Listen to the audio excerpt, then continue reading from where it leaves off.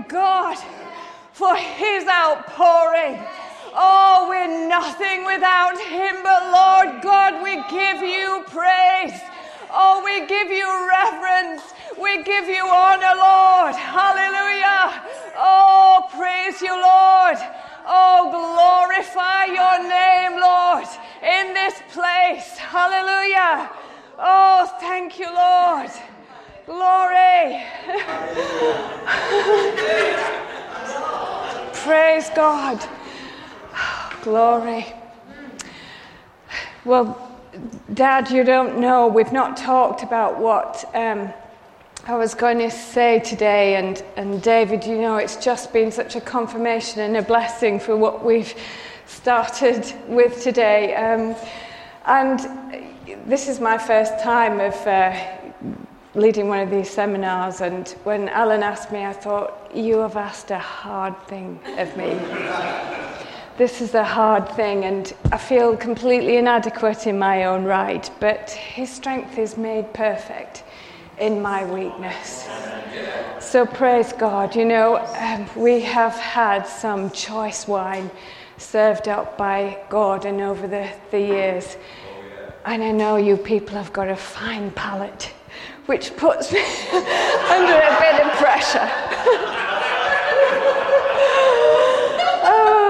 But I started to, when I started to study this a few weeks ago, I was going through a particularly tough time personally at work, and the situation had become quite stressful, but I started to study this, and it was in one of these moments in the middle of the night, and the Word of God started to work mightily in me.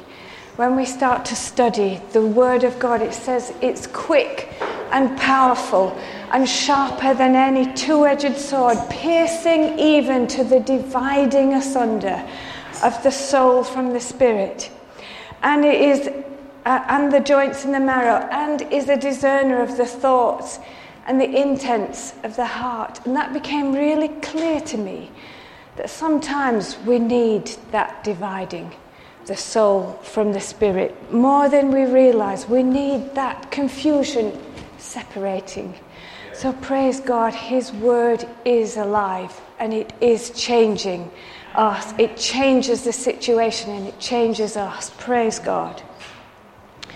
So my text today is taken from Numbers 20, verses 14 through to 21, verses 17. And I really love the Old Testament. I just draw so many parallels with life.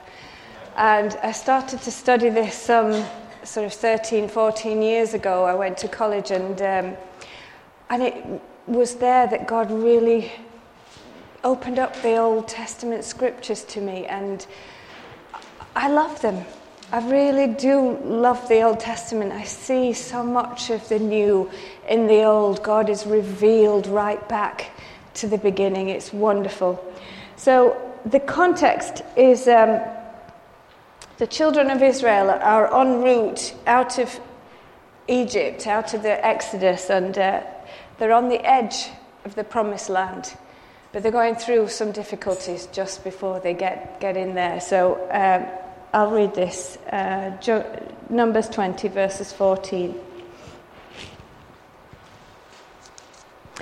Now Moses sent messengers from Kadesh to the king of Edom.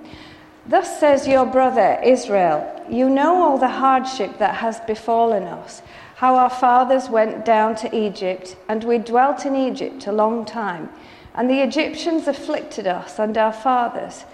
And we cried out to the Lord, and he heard our voice, and sent the angel, and brought us out of Egypt. Now here we are in Kadesh, a city on the edge of your border. Please let us pass through your country. We will not pass through fields or vineyards, nor will we drink from the water from the wells. We will go along the king's highway, and we will not turn aside to the right or to the left until we have passed through your territory. Then Edom said to him, You shall not pass through my land, lest I come out against you with the sword. So the children of Israel said to him, We will go by the highway, and if I or my livestock drink any of your water, then I will pay for it. Let me only pass through on foot, nothing more. And then he said, You shall not pass through. So Edom came out against them with many men and with a strong hand, and thus Edom refused to give Israel passage through his territory. So the children of Israel turned away. So Moses has sent a message to the king of Edom, asking for passageway, which would have been a much shorter route to their destiny of Canaan. But Moses is making claim here to their kinship. They were part of the same family. They were distant brothers. And you might have thought, well, you know, we will show favour because they are our relatives. But no, they are refused passageway. And he pleads again, and they even come out to war against the children of Israel, but it's still refused, and they end up taking a much longer route round to get to to Canaan's land. And the Edomites were, you remember, descendants of Esau, Jacob's brother. And you'll remember how Esau was the firstborn of Isaac and Rebekah, but Esau had despised his birthright.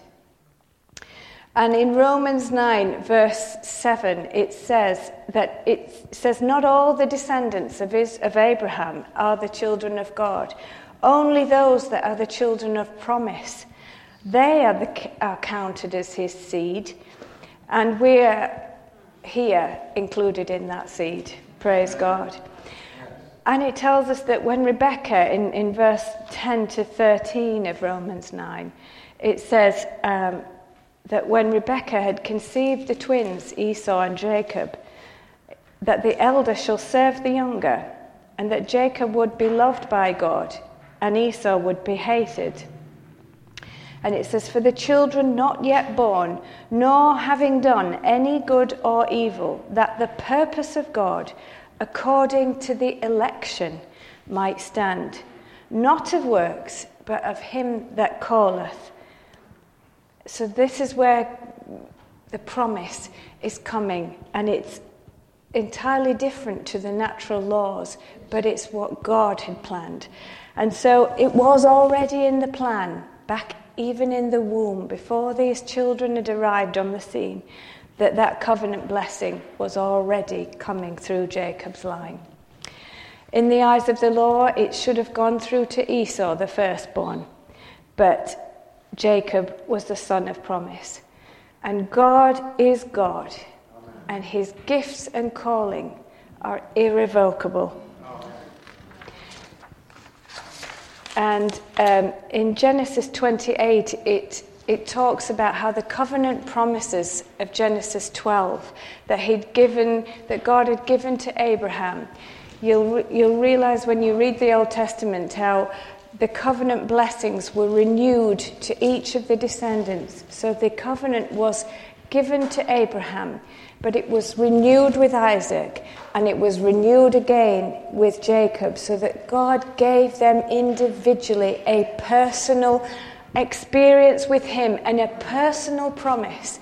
You know, as Jacob set off on his journey, he was fleeing his brother, but as he set off, God met with him. And boom, if there was any doubt in his mind, God had met with him there and reaffirmed those promises personally to him. And he says, I will be with you. And in Genesis 12, these promises, the old covenant promises, were I will make you a great nation. I will bless you. You shall be a blessing. And I will bless those who bless you, and I will curse those who curse you. And anyone, and all the families of earth will be blessed through you. And this is coming again through Jacob.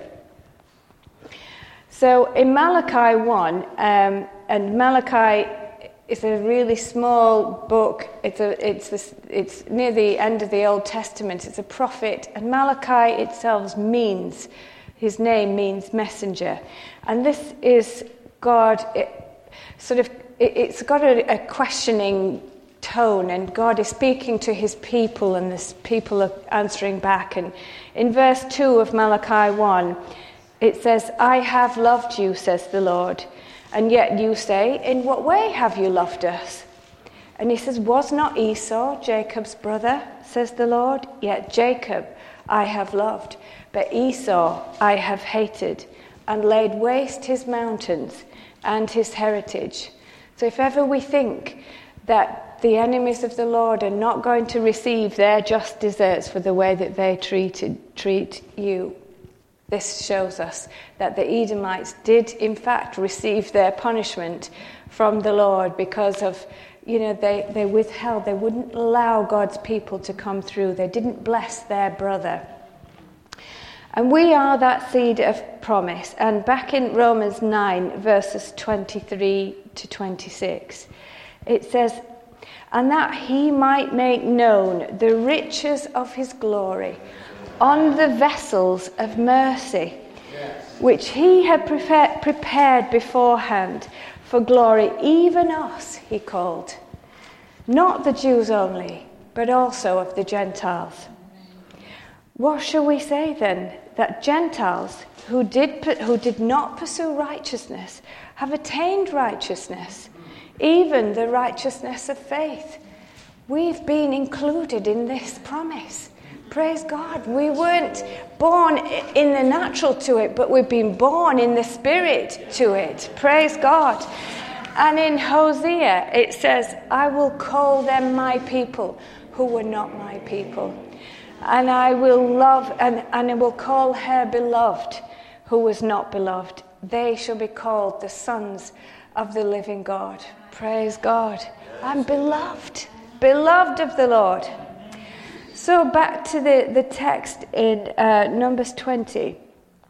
So the children of Israel had been abused by the Egyptians, and the Lord had sent an angel and had wonderfully saved them. And you might have thought that their distant brother might have wanted to ingratiate himself with a nation who are clearly the blessed of the Lord. But not so either. They were blind to it, they were fearful, but they may have even been jealous, but they still refused passageway. But the beloved of the Lord will succeed, and the enemies will suffer consequences. Now, I was thinking it may not always go smoothly for us. We might think that, we can rely on people, even our closest, might let us down. But the promises of God are ours by adoption, not by our works, but by our inheritance. Praise God. So further on in chapter 20, verses 22 to 29, it says, "Now the children of the Lord, the whole congregation, journeyed from Kadesh and came to Mount Hor. And the Lord spoke to Moses and Aaron in Mount Hor by the border of the land of Edom, saying, Aaron shall be gathered to his people, for he shall not enter the land which I have given to the children of Israel, because you rebelled against my word at the water of Meribah. Take Aaron and Eleazar his son, and bring them unto Mount Hor, and strip Aaron of his garments, and put them on Eleazar his son, for Aaron shall be gathered to his people, and shall die there. So Moses did just as the Lord commanded, and they went up to Mount Hor in the sight of all the congregation. And Moses stripped Aaron of his garment, and gave them to Eleazar his son. And Aaron died there on the top of the mountain. Then Moses and Eleazar came down the mountain. And now when all the congregation saw that Aaron was dead, the house of Israel mourned for Aaron for 30 days. So Israel turns away and carries on towards Mount Hor, where Aaron is going to die. And this is time for change. And as painful as it was, these two brothers, Aaron and Moses, had been through such a lot together, were now about to be parted. And Eleazar, Aaron's son, was to take on the mantle of the priest. And these garments, the role of the high priest, was continuing. So God's consecration and his method of consecration was carrying on. The laws of that were carrying on through Eleazar. And I thought, we can't always take things from our past into our future. There's things that we might need to say goodbye to and let go of, things that we've maybe had some confidence in before. That, remember how Moses was worried about speaking, and so Aaron was brought in. That was where Moses had worried that he couldn't say the right things. But now it's time to say goodbye to Aaron, and he dies there, but his son takes on. So God is doing a new thing. Things had not passed away. The ordinances were still to continue. So praise God, they do go through a time of mourning, but they do carry on. And they progress on towards Atharim. And they go by a route which Moses had sent out the 12 spies on 38 years before. They're going back down the same route to possess the land that they'd had a glimpse of earlier on. And in 21, it talks about the Canaanite king. So they're now on to the next little hurdle. And the Canaanite king of Arad then comes out to attack them. And he takes some of the people captive. But this was just a temporary setback. And maybe it was the fact that the people needed to rely more upon the Lord. I'm not sure, but anyway, the people cry out to the Lord, and he hears them, and he gives them a tremendous victory. And they utterly destroy the enemies and their cities. And they call the place Hormah, which means holy destruction. And I thought, the enemy can sometimes try and leg us up and try coming at us, and a real attack, and especially as we're progressing into deeper spiritual things. There are things, maybe in the thought life, maybe in your personal life and physical life that can come against us. But praise God, we're sometimes under attack, but thank God for that holy destruction. There is no messing with the children of God, because they will get their just deserts. Praise God, he is faithful to us.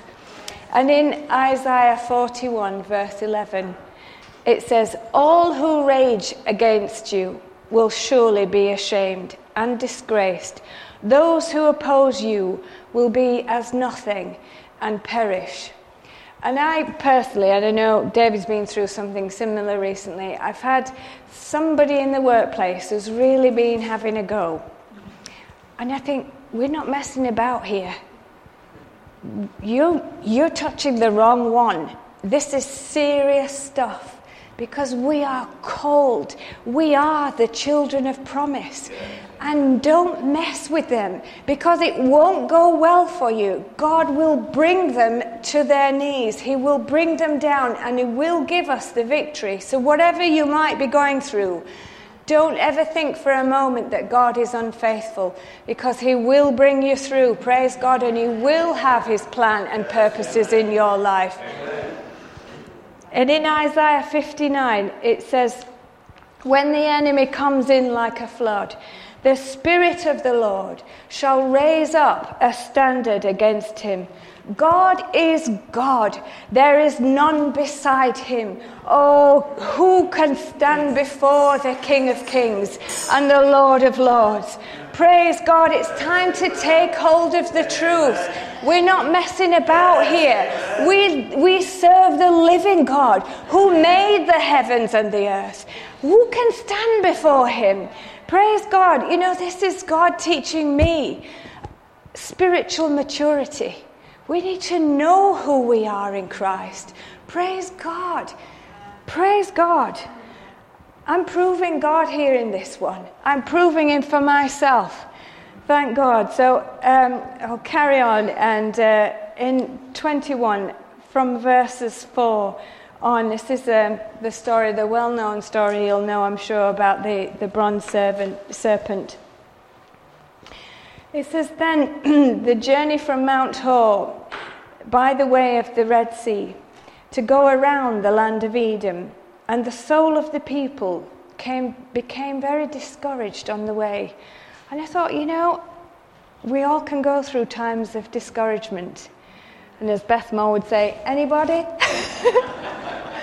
There's some times of discouragement. We need to be real. There are these times that come. And the people spoke against God and against Moses. Why have you brought us out of Egypt to die here in the wilderness? For there is no food and no water, and our souls loathe this worthless bread. So the Lord sent fiery serpents among the people, and they bit the people, and many of the children died. Many of the Israelites died. Therefore the people came to Moses and said, we have sinned, for we have spoken against the Lord and against you. Pray to the Lord that he take away the serpents from us. So Moses prayed for the people. And then the Lord said to Moses, make a fiery serpent and set it on a pole. And it shall be that everyone who is bitten, when he looks at it, shall live. So Moses made a bronze serpent and put it on a pole. And so it was, if a serpent had bitten anyone, when he looked at the bronze serpent, he lived. So from great victory that they've just had through this holy destruction, they go through a time of discouragement. But they turn from discouragement to sin, and they start sinning against the Lord and start to blame him. And, we need to be wary of that. Adam blamed the Lord. It's a woman you've given me. She did it. This blaming, and you gave me this woman. So apportioning blame, we need to be very careful that we don't sin against the Lord in these times. But they say, no food, no water, our soul loathes this worthless bread. This worthless bread was manna, angel food, heavenly food, that supernatural provision from heaven, more precious, more valuable, more sustaining and nutrition than anything earth could have provided. It's better than any health diet. Exactly what they needed, exactly what the body needed. Not too much of this, not too much salt, not too much sugar. Perfect. Because it was God, the Creator, had given them the fuel. But, sometimes we don't always see the situation too clearly. And, if we've been focusing too much on natural carnal things, we can get a little bit dull in our spiritual sharpness. It can dull the spiritual senses to what is truly worth the value, what is truly valuable, and what are the true treasures. And so they needed some clarity, and God knew that, and so he sent in these fiery serpents. Instant sharpening of those senses. Instant clarity. We've sinned. So thank God they repented. They came to repentance. And they said, we've sinned against you, Lord. We've sinned against you, Moses. Now pray, intercede. And Moses takes in that role of intercessor, and he intercedes on behalf of the people. And the Lord, in his mercy, provides an antidote for the sin and for the sickness. And he tells Moses to build that bronze serpent and to raise it on a pole, that when anyone looked at that serpent, he lived. Praise God. John 3, verses 14 to 16. It says, and as Moses lifted up the serpent in the wilderness, even so must the Son of Man be lifted up, that whosoever believeth on him shall not perish, but have everlasting life. For God so loved the world, that he gave his only begotten Son, that whoever believes on him will not perish, but have everlasting life. Praise God, Christ himself became that image of sin for us, lifted high on the cross, that we who were once miserable, blind sinners could take a look at him and live. Praise God, fully restored. All the effects of sin and sickness removed. And a few weeks ago we were singing this song at church, and it's one of the new hymns, and it says, he made an end to all my sin. He made an end to it. Praise God. Look and live. Look and live. But you know, so many people won't even take a look. Not even take a look. Maybe it's because, as Paul says in Corinthians, that, you know, the cross is foolishness to those who are perishing. It's a stumbling block to the Jews. But unto us who are being saved, it's the power of God. It's the wisdom of God. Praise God. This is that treasure. Oh, glory to God. And in Isaiah 53 it says, there is no beauty that we should desire him. Oh God, but we hid, as it were, our faces from him. But thank God, you know, the moment we take a look, that veil of blindness has been split down the middle. We suddenly see him. Praise God, hallelujah. Hebrews 12 verse 2 says, looking unto Jesus, the author and the finisher of our faith, who for the joy set before him endured the cross, despising the shame. He sat down at the right hand of God. And it says in 2 Corinthians that anyone who turns to the Lord, the veil over his mind is lifted, and that we're now at liberty to see the truth. Praise God. There's something in a look. Hallelujah. Praise God. And as I was really struggling actually a few weeks ago, I'll be honest, it was tough. I started studying this, and I thought, you know, I'm going to take a look where my help comes from. I need to look to him. There's nobody else can meet the need like Jesus. You know, you can have some good advice from people, but you need to look to him. It's like the psalmist said in Psalms 121. I have to read this. I love this psalm. I will lift up mine eyes to the hills, from whence cometh my help. My help cometh from the Lord, who made heaven and earth. He will not allow your foot to be moved. He who keeps you will not slumber. Behold, he who keeps Israel shall neither slumber nor sleep. The Lord is your keeper. The Lord is your shade at your right hand. The sun shall not strike you by day, nor the moon by night. The Lord shall preserve you from all evil. He shall preserve your soul. The Lord shall preserve your going out and your coming in from this time forth and forevermore. And praise God, you know, it was meeting my need as I was reading this. It was wonderful. You know, that's what I meant when I was saying that the word is working mightily in me. It's working mightily to preserve my very soul. Your soul, where your emotions are, you know, where your cares are, who you are as a person. God says he'll preserve your very soul. Praise God, he preserved mine. And you know that word preserve, it means to take care of, to protect, to maintain. If you think you might be losing the plot at times, call on this. God says he'll preserve. He'll take care. He'll maintain your very soul. Thank God. It doesn't get much better than that.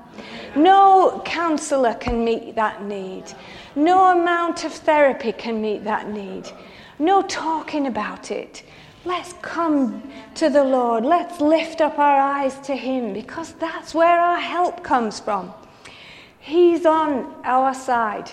And I remember Jerry saying when we were kids, shout out the window in the morning, God is on my side. And it's true, we need to remind ourselves, he is on my side and I'm on his.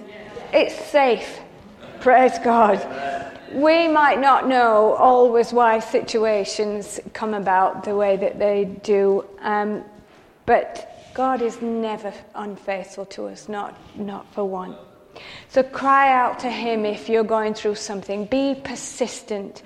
And as Charles Spurgeon says, sometimes it might take the whole army of our souls to come into the conflict and besiege the mercy seat. Even the cross of Calvary could not prevent that final, ultimate victory of the resurrection. So what have we to fear? Praise God. So let our praises flow from lifted heads and look up, because your redemption draweth nigh. Praise God. And after a hot battle comes a sweet victory. And in my distress and sleepless nights, I found the lily of the valley. He met with me, the Prince of Peace. And I was literally drinking from those still waters of peace. And it's refreshing. Oh, praise God, it's refreshing. And you just relax and lay back and say, thank you, Lord, you've brought me through. Hallelujah. So we're going to continue and back to the text in Numbers 21, verses 10 and to 14. Now the children of Israel moved on and camped in Obeth. And they journeyed from Obeth and camped at Ejabarim in the wilderness, which is east of Moab, towards the sunrise. And from there they moved and camped in the valley of Zered. And from there they moved and camped on the other side of the Arnon, which is the wilderness that extends from the border of the Amorites. For the Arnon is the border of Moab, between Moab and the Amorites. I thought, wow, that's between a rock and a hard place, that is. Both these teams, enemies of Israel, and they're right in the middle, surrounded by this situation of hostility in a wilderness. I mean, talk about being under pressure. Everywhere they turned, there was no friendly faces, nobody on their side. And, I was just thinking about that and just thought, well, gosh, what kind of pressure these people must have felt under. We can sometimes identify with that. And I was going through this, as I say, I was thinking at the time about the oil press and thinking, how much pressing. They were in a very pressured situation, hostilities on both sides, not knowing who might attack them next. But there they are, children and women and children and all that, in the middle of a desert. And I thought, pressed down on every side. But, that oil press I was thinking about that little olive is pressed, but it releases the olive oil under that pressure, and how Christ himself was crushed for us. In Isaiah 53, verse 65, it says, "But he was pierced for our transgressions. He was crushed for our iniquities. That the punishment that brought us peace was on him, and by his wounds we are healed." And something we talked about last night, which was really in keeping with what I was studying, was that verse where in John it says, "Truly, truly, I say unto you, unless a grain of wheat falls to the ground and dies, it remains only a seed. But if it dies, it bears forth much fruit." And of course, Jesus was talking of himself, that he laid down his life that we might partake of his seed. And we have eaten of that seed. And that seed is alive in us. And we have now taken on the nature of him. And we start to look like him. And we start to take the nature of God on. It's like that song, till that his nature is seen in me, that we start to reflect who Jesus is. His seed is within us. And had it not been for that crushing experience of God, that seed could never have come out. But also that oil of the anointing, the Holy Spirit, could never have been ours had God not gone through that crushing. The oil of the anointing, the Comforter, came after the crucifixion. And that oil is so precious to us. It said, in the Old Testament, where the oil was used, it was used for fuel. And it said the fuel was to cause the oil was to cause the lamps to burn continually. And the oil was used in the anointing oil to consecrate the tabernacle, the utensils, and the priesthood themselves. And it said, you will be called holy unto the Lord. And in Corinthians 2 Corinthians 1, it says, he has anointed us, placing his seal of ownership on us. We are holy unto the Lord. Sealed, his Spirit in our hearts as a deposit, sealed, guaranteeing of what there is to come. So not only do we have the seed within us, but we have the oil of the anointing that is continuing to cause us to be holy unto the Lord. Oh, praise God. We have offered ourselves as a sacrifice to him and say, God, take hold of us, Lord. Take hold of us. Consume the sacrifice of our lives. Holy, holy unto the Lord. Praise God. And our lamps burning continually. Oh, hallelujah. Praise God. Let's continue to keep our lamps burning till the break of day, because it will come. It won't always be night. Hallelujah. We've got a chap in our church, and his father, who's a wonderful man of God. And he's being given a terminal prognosis of cancer. But in the middle of all of this, he's burning so brightly. And we've been praying about it. And we're all of the same opinion that this man is glorifying God in the midst of his suffering. And in 2 Corinthians, it says, we're pressed on all sides, but not crushed. Perplexed, but not driven to despair. Persecuted, but not forsaken. Struck down, but not destroyed. And this is the bit, it says, we carry around in our body the death of Jesus, so that the life of Jesus might be revealed in our body. This man, Oliver Gay, is choosing to glorify God in the midst of his suffering. And he's revealing Jesus. How wonderful. His light, his lamp is burning. Praise God. And we're being blessed by it. I know it sounds ridiculous, but we are all being blessed. And what a way to go if that's how God is choosing to take him. Glorifying God. Hallelujah.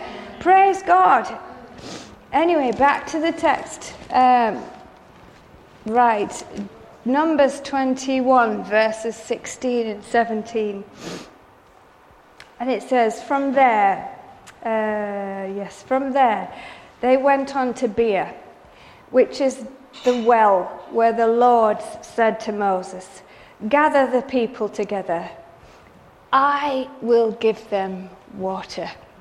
Praise God. And the Israelites sang this song, spring up, O well, all of you sing to it. The well the leaders sank, dug by the nation's nobles, by the Lord giver with their staves. Praise God. God says, I will give you to drink. I will give you to drink. How wonderful. Praise God. How loving is he. He knows us individually. He knows when you're thirsty. He will give you to drink. He's promised it. And he says in Isaiah 44, I will pour water on him that is thirsty. I will pour floods upon the dry ground. But not only that, he said, I will pour my spirit upon your descendants and my blessing upon your offspring. Oh, praise God, that they will spring up among the grass, like willows among the watercourses, deep-rooted. And he says, and they will say, I am the Lord's. Praise God. That's a promise for your offspring, for your descendants. They will say, I am the Lord's. Hallelujah. And the people sang, spring up, O well.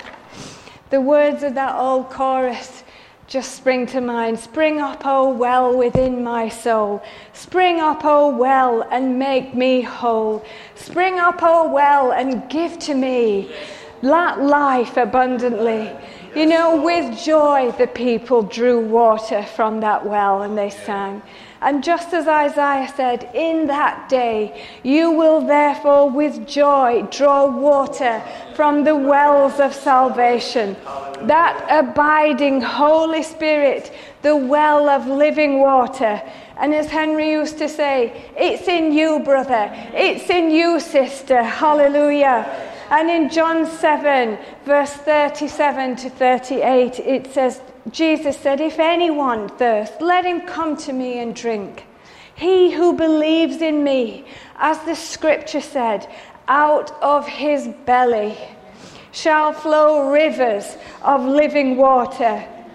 And that brazen serpent that was symbolic of Christ, our Saviour, who was lifted up on the cross, our antidote to sin and sickness, is shortly followed by the well appearing not much further on. And that's symbolic of the Holy Spirit, the Comforter. What a wonderful parallel that God is giving what is to come back then in the Old Testament. Oh, praise God. Isn't God good? Isn't his word wonderful? Oh, the foretelling is just, you can't tell it. You can't tell it. But anyway, John 4 verse 14 says, but whosoever drinks the water that I will give him will never thirst. Indeed, the water that I give him will become a fount of water springing up into eternal life.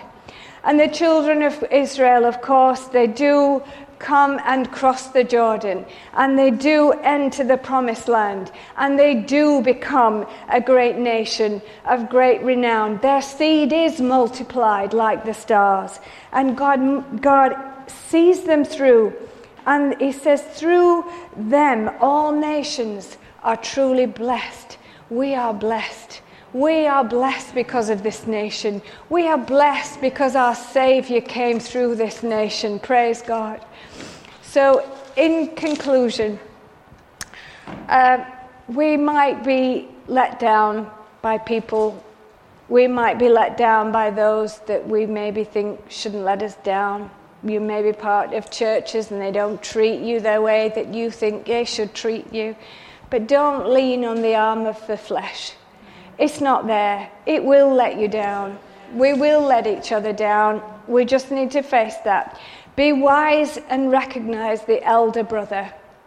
Those that are in a position and want to hinder your spiritual progress. Be as shrewd as snakes and as innocent as doves, as it says in Matthew 10:16. Because we need to be sharp. We need to be careful. Remember, we are the children of promise. We're the children of promise by election, not of our works, but of him that called us.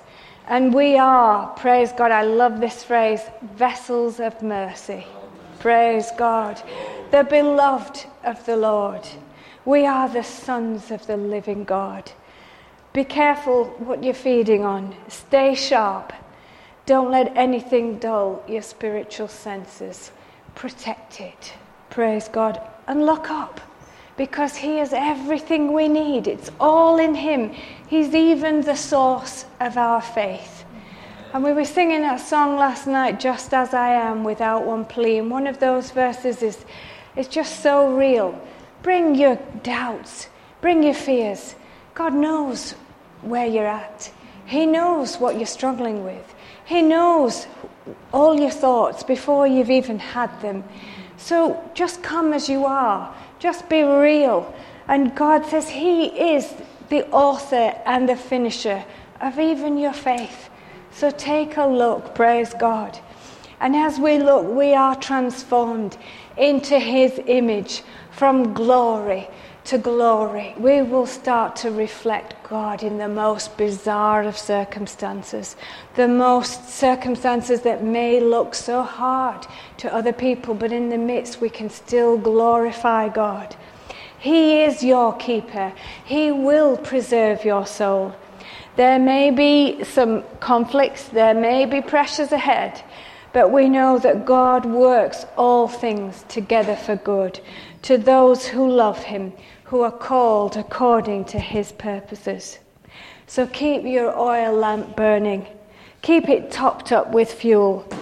It will bring glory to God, but it will also bless others as they look at you and as they see you being a light and warmth to them in a dark, dark world. But remember, we are holy unto God, consecrated and sealed for the day of redemption. Praise God. But continue to draw from the font of living water. The Lord will provide streams in the desert for you. Praise God. Amen. Amen.